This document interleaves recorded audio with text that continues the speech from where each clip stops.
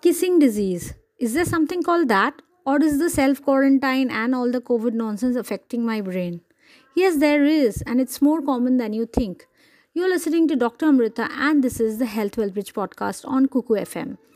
Infectious mononucleosis or kissing disease is caused by the Epstein-Barr virus. It is spread by contact with oral secretions among young adults and from asymptomatic adults to infants during kissing. The majority of asymptomatic but seropositive people shed the virus in saliva. The incubation period is long, ranging from 30 to 50 days, that is 4 to 6 weeks.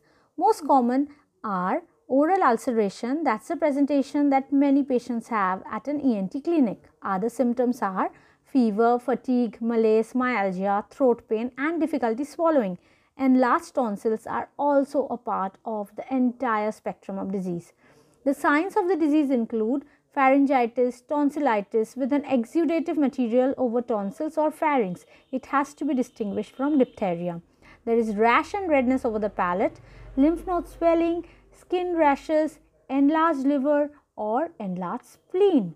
The rare presenting features include a facial nerve palsy, a Guillain-Barré syndrome and other systemic manifestation.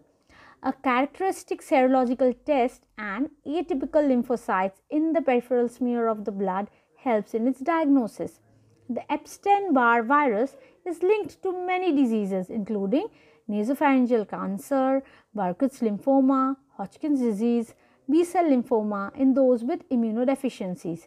EBV infections occur worldwide and most commonly in childhood. But infectious mononucleosis is a disease of young adults. Have you heard of the kissing disease? Let me know in the comments below.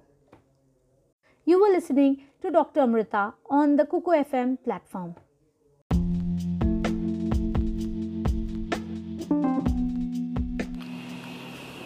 Health Wealth Bridge Flash does not provide medical advice and is for informational and educational purposes only and is not a substitute for professional medical advice, treatment or diagnosis. Call your doctor to receive medical advice. If you think you may have a medical emergency, please dial your local emergency response phone number. Thank you.